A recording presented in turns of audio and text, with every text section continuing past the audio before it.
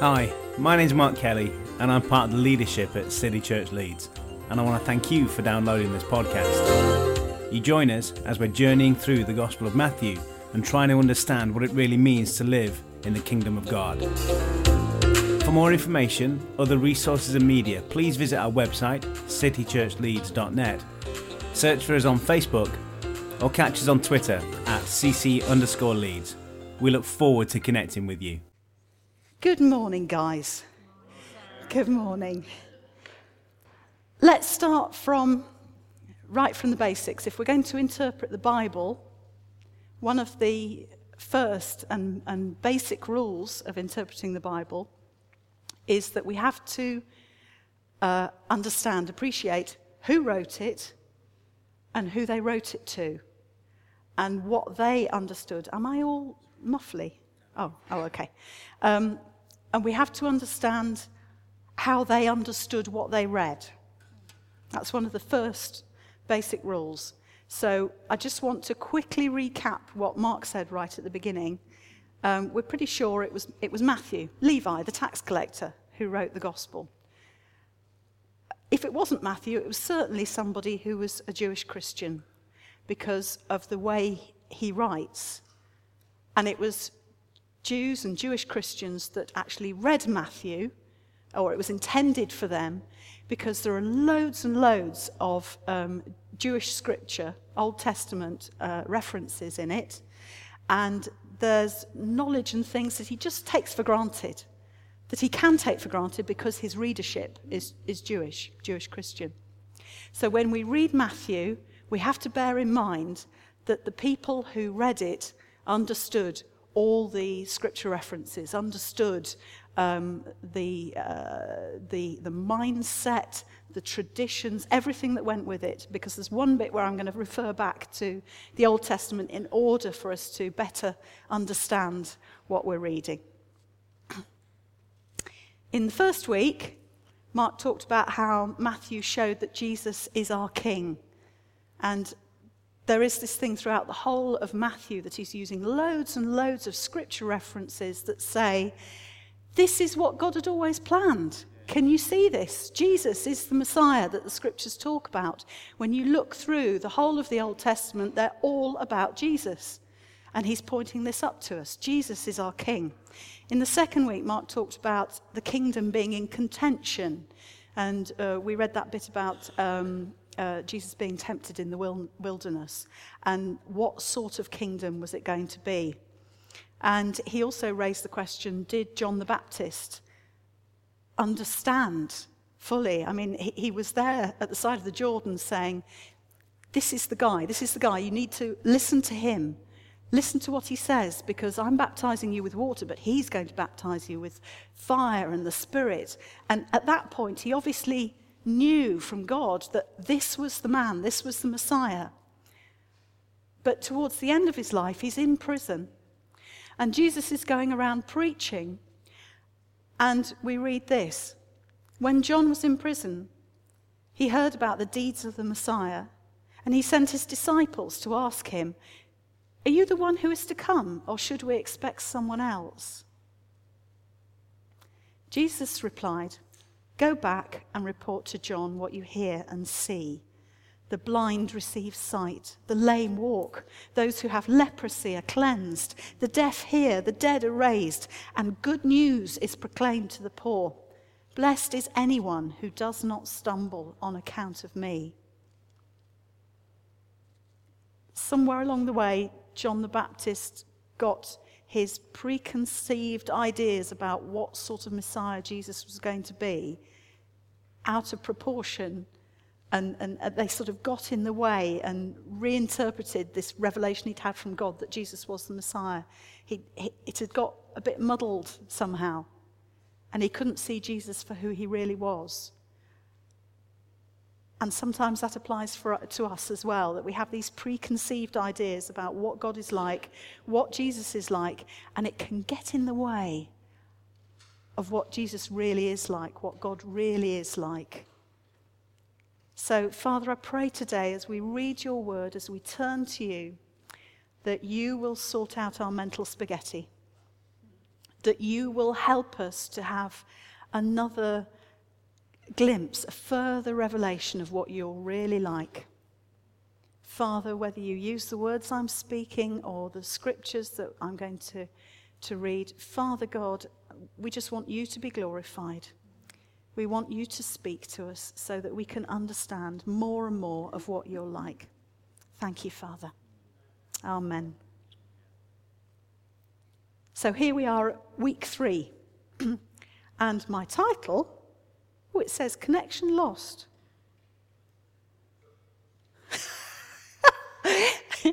There we go. Good news. Okay, I'll just wave at you, shall I, when I want another slide. Lovely. So here we are at week 3. Good news. I love technology.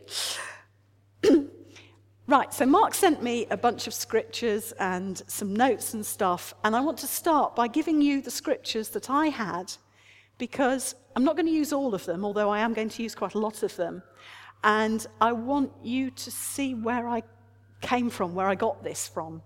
And also, on your own, when you reflect back on this, I want you to be able to look at all the stuff that I started with and see what God has to say to you for yourself. So if you've got a pen and paper, or you can listen back to this, you can write down these. And the first lot are all in Matthew. So it's chapter 5, verses 1 to 12. And verses 17 to 22. Chapter 6, verse 33. Chapter 7, verses 13 to 14. And then a nice big chunk, chapter 9, verse 1, all the way through until chapter 10, verse 8. Chapter 9, verse 1 through to 10, verse 8. And then in Hosea, chapter 6, 1 to 6. Oh.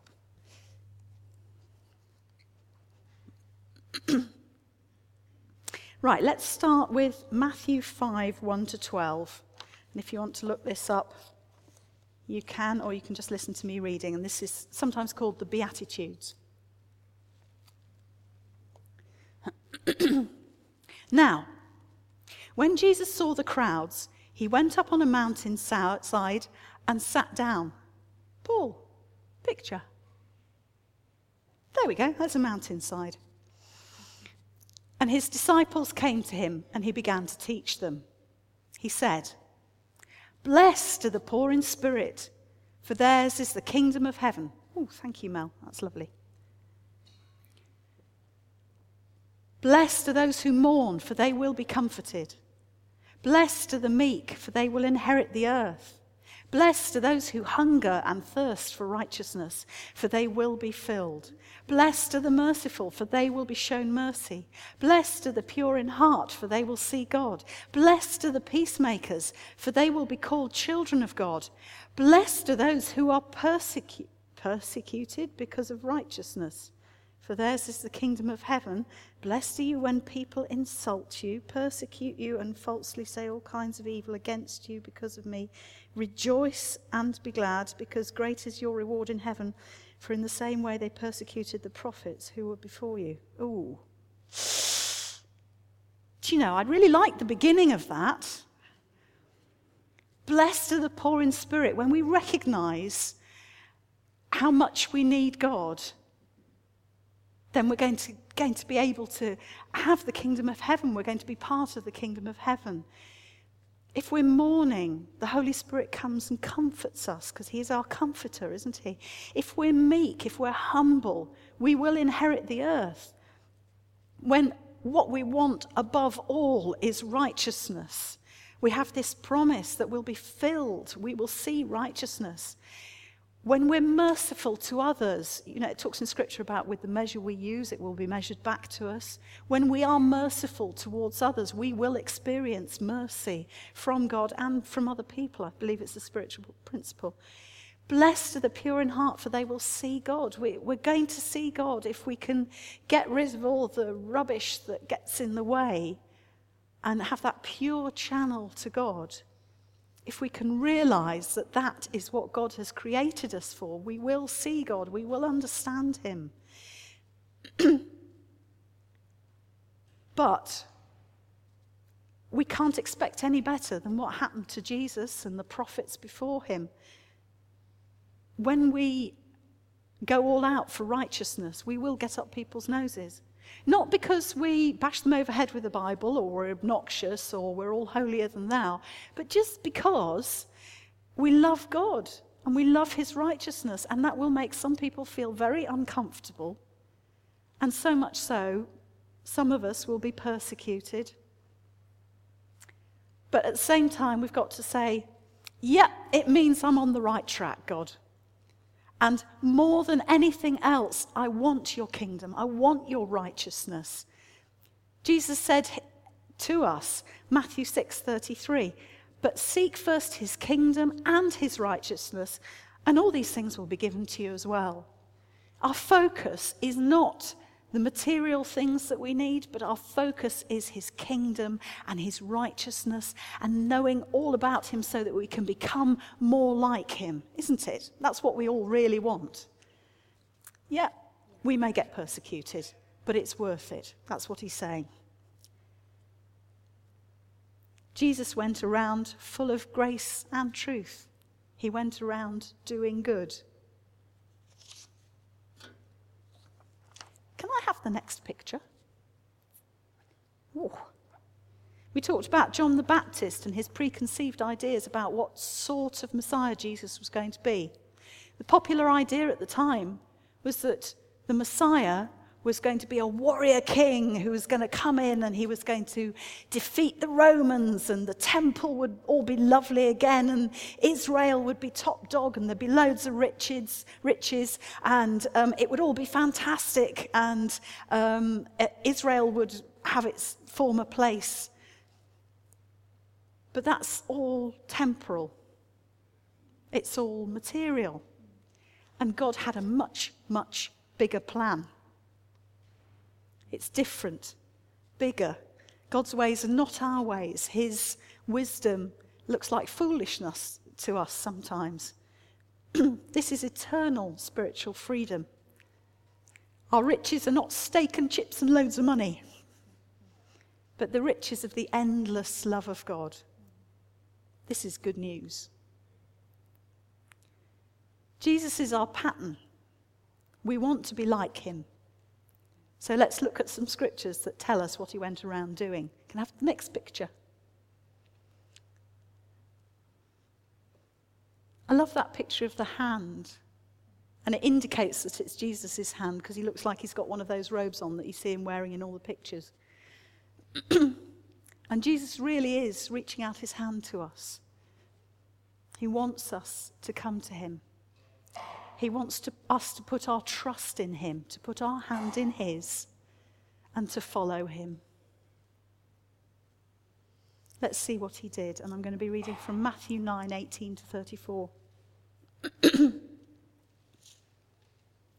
This is the J.B. Phillips version because it's a bit easier to read and hear.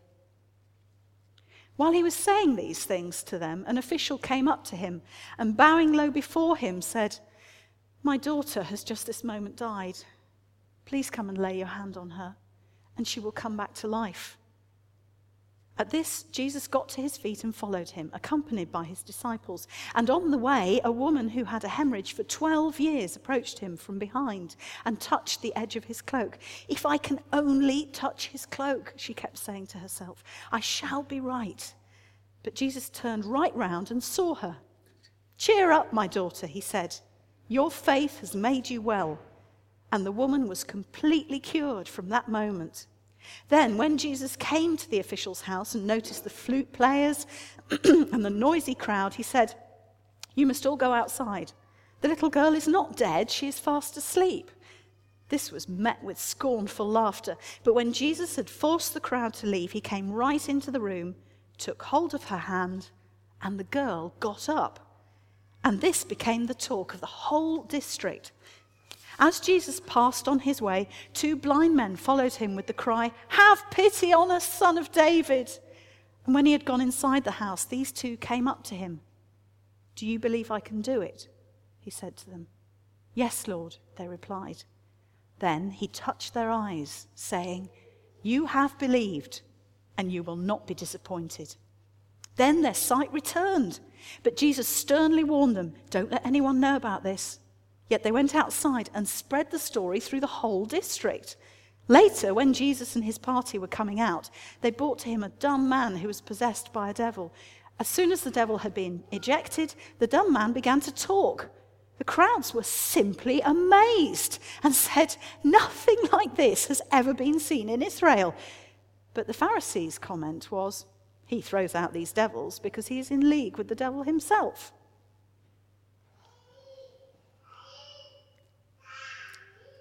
The little girl that died, according to the other Gospels, was 12.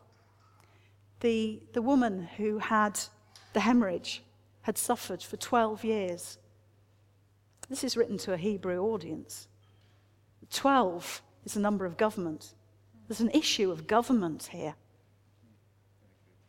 Jesus takes control and banishes the sickness. And as he goes along, he's healing a little girl, bringing her back to life. Healing a woman who had been in disgrace, unclean, untouchable for 12 years. Because if you had that sort of problem, you couldn't have anybody touch you because they would then become unclean. She was a social outcast. But he was happy to acknowledge that she had touched him. Did that make him unclean? Religiously, yes. But no, he took control and made her whole and clean. He gave sight to the blind. He restored the power of speech to a man. What's not to like? How come the Pharisees said he throws out these devils because he is in league with the devil himself?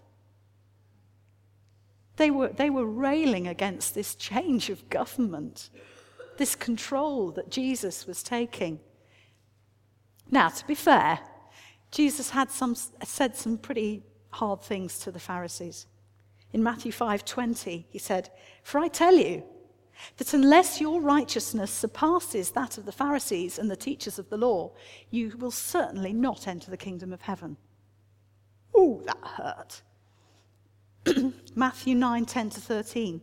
Later, as Jesus was in the house sitting at the dinner table, a good many tax collectors and other disreputable people came onto the scene and joined him and his disciples. The Pharisees noticed this and said to his disciples, "Why does your master have his meals with tax collectors and sinners?" But Jesus heard this and replied, "It's not the fit and flourishing who need the doctor, but those who are ill. Suppose you go away and learn what this means. I desire mercy and not sacrifice. In any case, I did not come to invite the righteous, but the sinners." Quite apart from the fact that Jesus is saying to us as well, if you think you've got it all together, you obviously don't need me. The people I welcome are those who realize that they have a need. He then said this to the Pharisees and Sadducees, who knew exactly what he meant. And the people who read this gospel knew exactly what he meant. I desire mercy and not sacrifice. So let's go back to the Hosea reference, which is in Hosea 6:1-6. Come, let us return to the Lord. This is Israel talking amongst themselves. Come, let us return to the Lord. He has torn us to pieces, but he will heal us. He has injured us, but he will bind up our wounds. After 2 days, he will revive us. On the 3rd day, he will restore us, that we may live in his presence. Let us acknowledge the Lord. Let us press on to acknowledge him. As surely as the sun rises, he will appear. He will come to us like the winter rains, like the spring rains that water the earth. But God's reply is this: What can I do with you, Ephraim? What can I do with you, Judah? Your love is like the morning mist, like the early dew that disappears. Therefore, I cut you in pieces with my prophets. I killed you with the words of my mouth. Then my judgments go forth like the sun. For I desire mercy, not sacrifice, an acknowledgement of God rather than burnt offerings. Let's put this into context. Hosea, alive at the same time as Isaiah, who wrote that enormous book in the Bible. Hosea writes just a tiny little book, and he's known as a minor prophet, not because of him being less important, but because he wrote less. And Hosea, it wasn't just what he said, but it was his whole life that was a message to the people of Israel. Because God said to Hosea, Hosea, I want you to go and marry a promiscuous woman. We don't know whether it was her lifestyle or whether she was a prostitute. But he goes and marries Gomer and has children by her. And the children are given names which mean something to Israel. His little girl he called Not Loved. And Hosea stands with his unfaithful wife and his children who have these names as a hugely powerful symbol before Israel and Judah. And Gomer leaves him. And then God says, go and take her back. And he has to pay to get her back. Goodness knows what she'd got into. A slave. Who knows? But he paid a slave price to get her back. And his whole life was this message from God to the people of Israel saying, you, my people, I love you. I brought you as a bride to myself. I looked after you. There's an image in there where he says, don't you realize when you were little, I taught you to walk. I lifted you up by the arms and led you so that you could learn to walk. I've clothed you with beautiful clothes. I've given you new wine and oil. I've looked after you. I've cherished you. And yet you've been unfaithful to me. You've worshipped foreign gods. You've made sacrifices to idols in high places that were set up by the unfaithful kings of Israel. You've been unfaithful to me. And the result of this is, because you won't stay with me, because you won't be faithful to me, I'm going to send my prophets to tell you that you've been unfaithful and to tell you what's going to happen as a result. And you may come with your shallow, oh, well, no, come on, if we just do things right for a bit, it'll be all right. But that's just not how it works. This superficial returning to the Lord and obeying the laws for a little bit, regulating a little bit of your behavior, it's not going to cut it. What I want is your heart. I want mercy. And you're searching after me so that you really know me.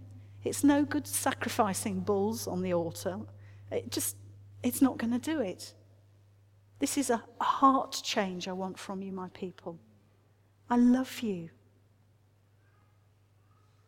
So overlay that onto what Jesus just said to the Pharisees. He's saying to them, all your righteousness, your following of the law.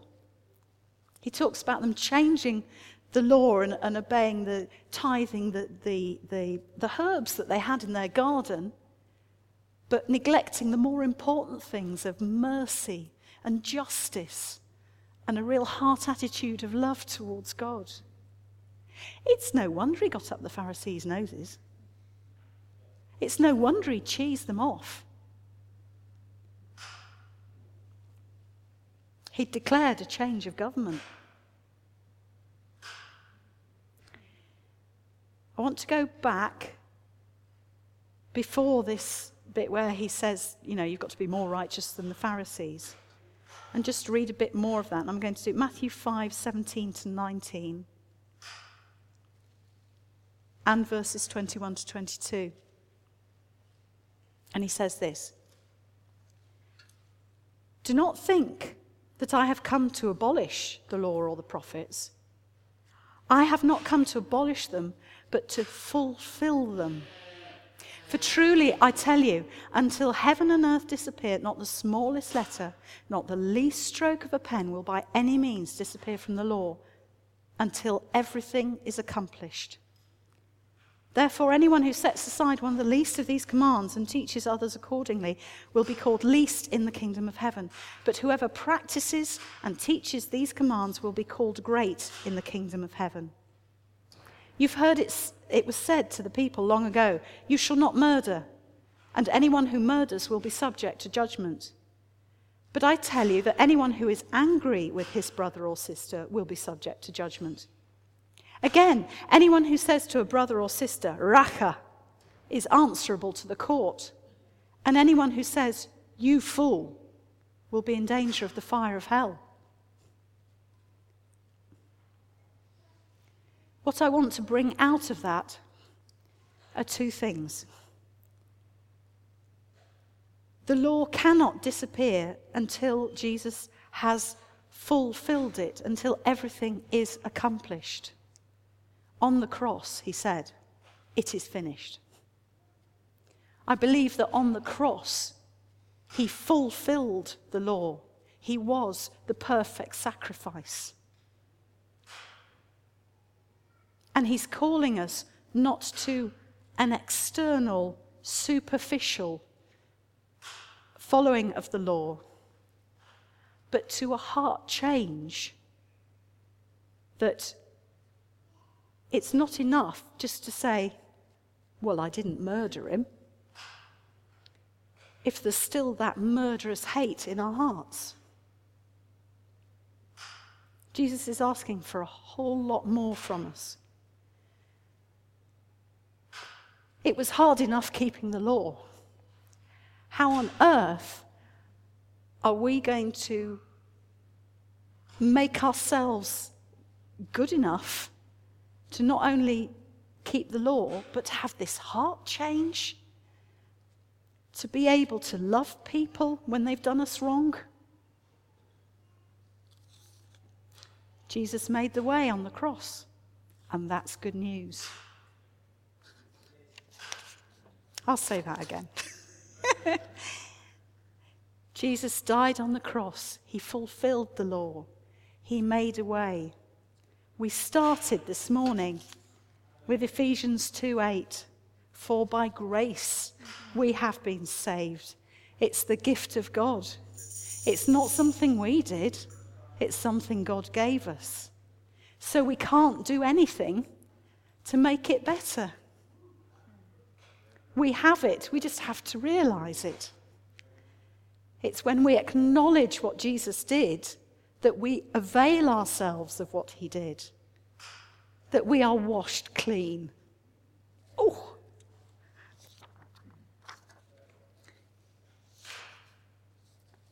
I'm getting ahead of myself and all over the place. Could I have the next picture? Yeah. Oh, you can see it quite clearly up there. It's a picture of two heart shapes, and on one of them it says, love God, and on the other one it says, love others. Does that remind anybody of anything? I'm throwing that out. It isn't a rhetorical question. It reminds you of the law. Why does it remind you of the law? The first law and the second law. Yeah. This way, Jesus dying on the cross seems like foolishness. Our way is to have the warrior king who comes in and defeats the enemies and is a superhero and he wears his pants outside his tights and does amazing stuff. That's our way. But no, here's the wisdom of God, that Jesus dies on the cross.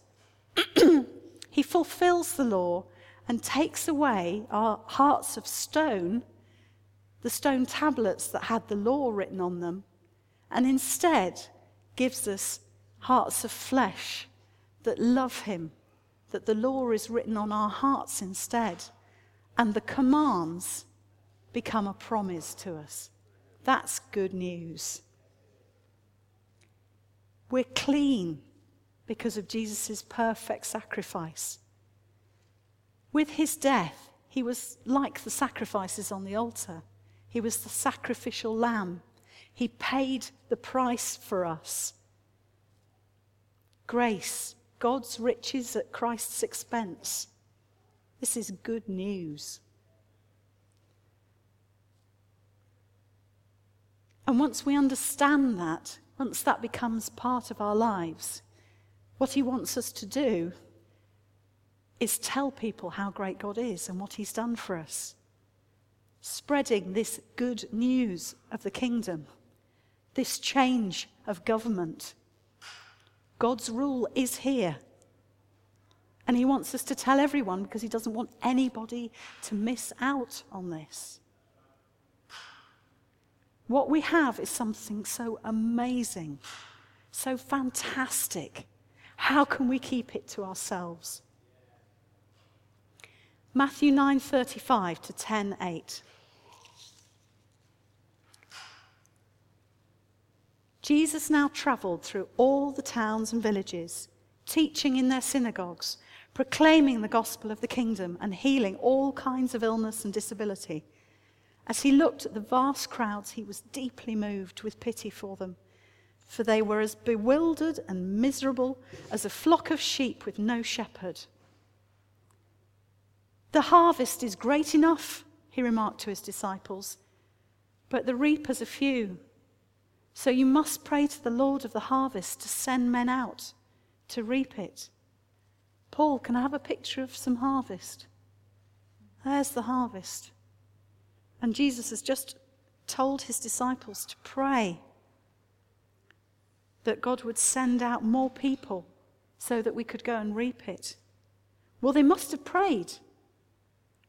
Because let's ignore the chapter breaks in the Bible. They weren't put there for any spiritual reason. They're just convenient so we can look verses up.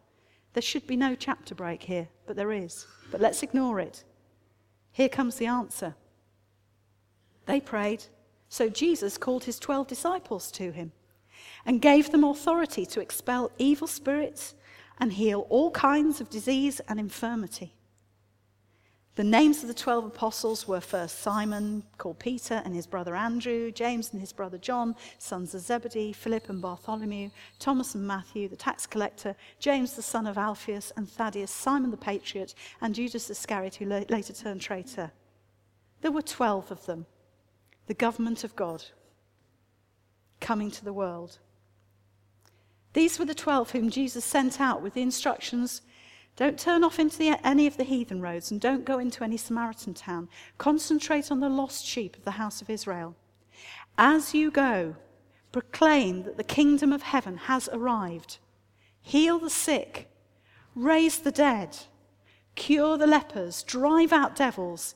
Give as you have received, without any charge whatever. What we really, really want is to be like Jesus. We want to be those who go around full of grace and truth. We want to go around doing good. We do, don't we? That's what we want. And the temptation is to come up with a checklist of things we should be doing, a sort of spiritual I Spy. Do you remember the I Spy books where you go along in the car and you go, yes, I've seen a tree. Yes, I've seen a church. Yes, I've seen a pub called the King's Head. Maybe our I Spy list would be something like this. Pray for someone. Give a word of knowledge. Oh, yes. See them healed. Oh, yes. Raise the dead. Oh dear.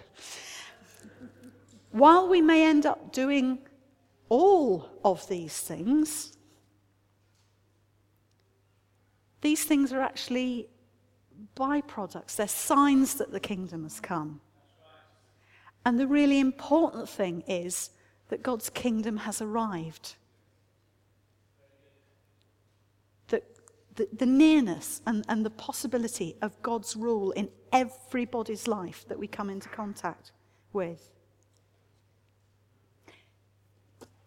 Just want to go back to that list of things because I'm really challenged by them. I'm really challenged by people who go around and pray for people and people get well and they see the dead raised and stuff like that. And I do struggle with this. I come to this point where I think, well, why don't you do it, God? What is it that, I'm putting in the way? Why is it that I can't just pray and see people get healed left, right, and centre like you did? Because Jesus promised that we would do these things, didn't he? I've come to the conclusion that it's just that I don't realise I can do it. I haven't really realised deep down inside somewhere that the same Spirit that raised Christ from the dead is living in me. Because that can be the only thing that's getting in the way, because Jesus promised we could do it, and if I'm saved by grace, it's not something that I've done. I can't make myself better by my own efforts. It's not that I need to strive more, read the Bible more. I mean, yes, I want to do that. But the thing that's getting in the way is that I just don't really understand and really appreciate. I don't really, at the core of my being, there's something that doesn't quite believe that this is what God has for me, that this is what Jesus wants me to do. Just throwing that out there. I'm not giving you an easy answer. There isn't one. If there was an easy answer, we would have found it a long time ago, wouldn't we?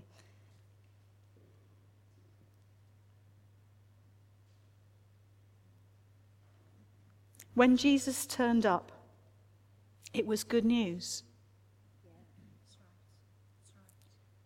So I want us all to believe that when we turn up, it's good news.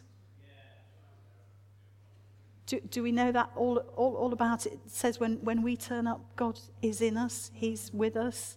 So when we walk into a place, Jesus is there. Jesus has given us everything that we need for life and godliness. The word is in us. It's on our lips. When we walk into a place, we can be peacemakers. We can bring words of peace. We can just bring our presence, which is the presence of Jesus. It's good news.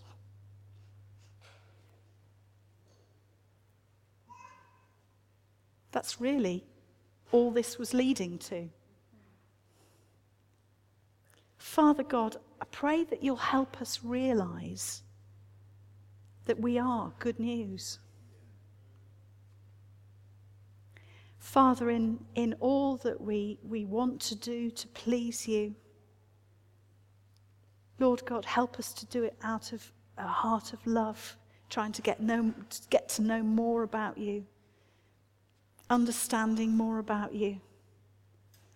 Lord God, it's not that we earn brownie points by reading your word or by praying. It just comes out of a heart of really wanting to please you because we love you, because we know that you love us. And we know that you love all the people around us, and we want to bring this wonderful message to all those who don't know you. Lord God, we want all those who don't know you to experience what we have, that they know your love, your friendship, your grace, your mercy, your freedom in their lives. Father, please help us where you're putting your finger on something and you want us to grow in a certain area. Lord God, in your love and your mercy and grace, will you come alongside us and help us? Will you give us your words through what we read in the Bible, through others that we talk with about your word, but through any channel you want to. Whether you speak to us through a film that we see or a song that we hear. Lord God, our heart is to get to know you better, to become more like you. Father God, you are amazing. You are so full of love and mercy. And we praise you and thank you and worship you this morning. Father God.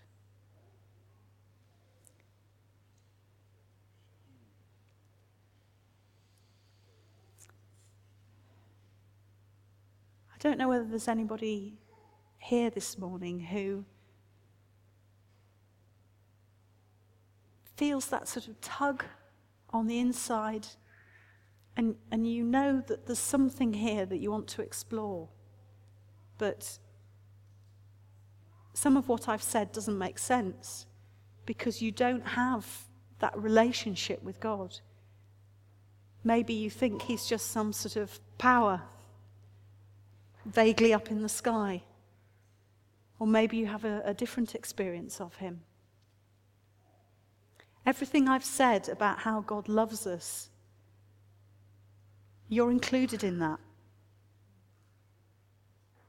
Jesus loves you so much, and I'd really, really like you to get to know him. You can talk to anybody about that if you want to. For those of us, if you found God's prompted you on the inside that there's something he wants you to do or say, something he wants you to look at, I pray that you won't let that go. I pray that when you leave here, when you get home, grab hold of that for all you're worth. Because God has great plans for us, plans to prosper us, not to harm us. He has great plans. Don't let it go. Grab hold of it. Go for whatever God has for you. Because he has such good things for us, such wonderful things for us. He's amazing. Thank you, Father. Amen. Yeah, first of all, can we just show our appreciation to Sarah for the word, for the work that she put in there?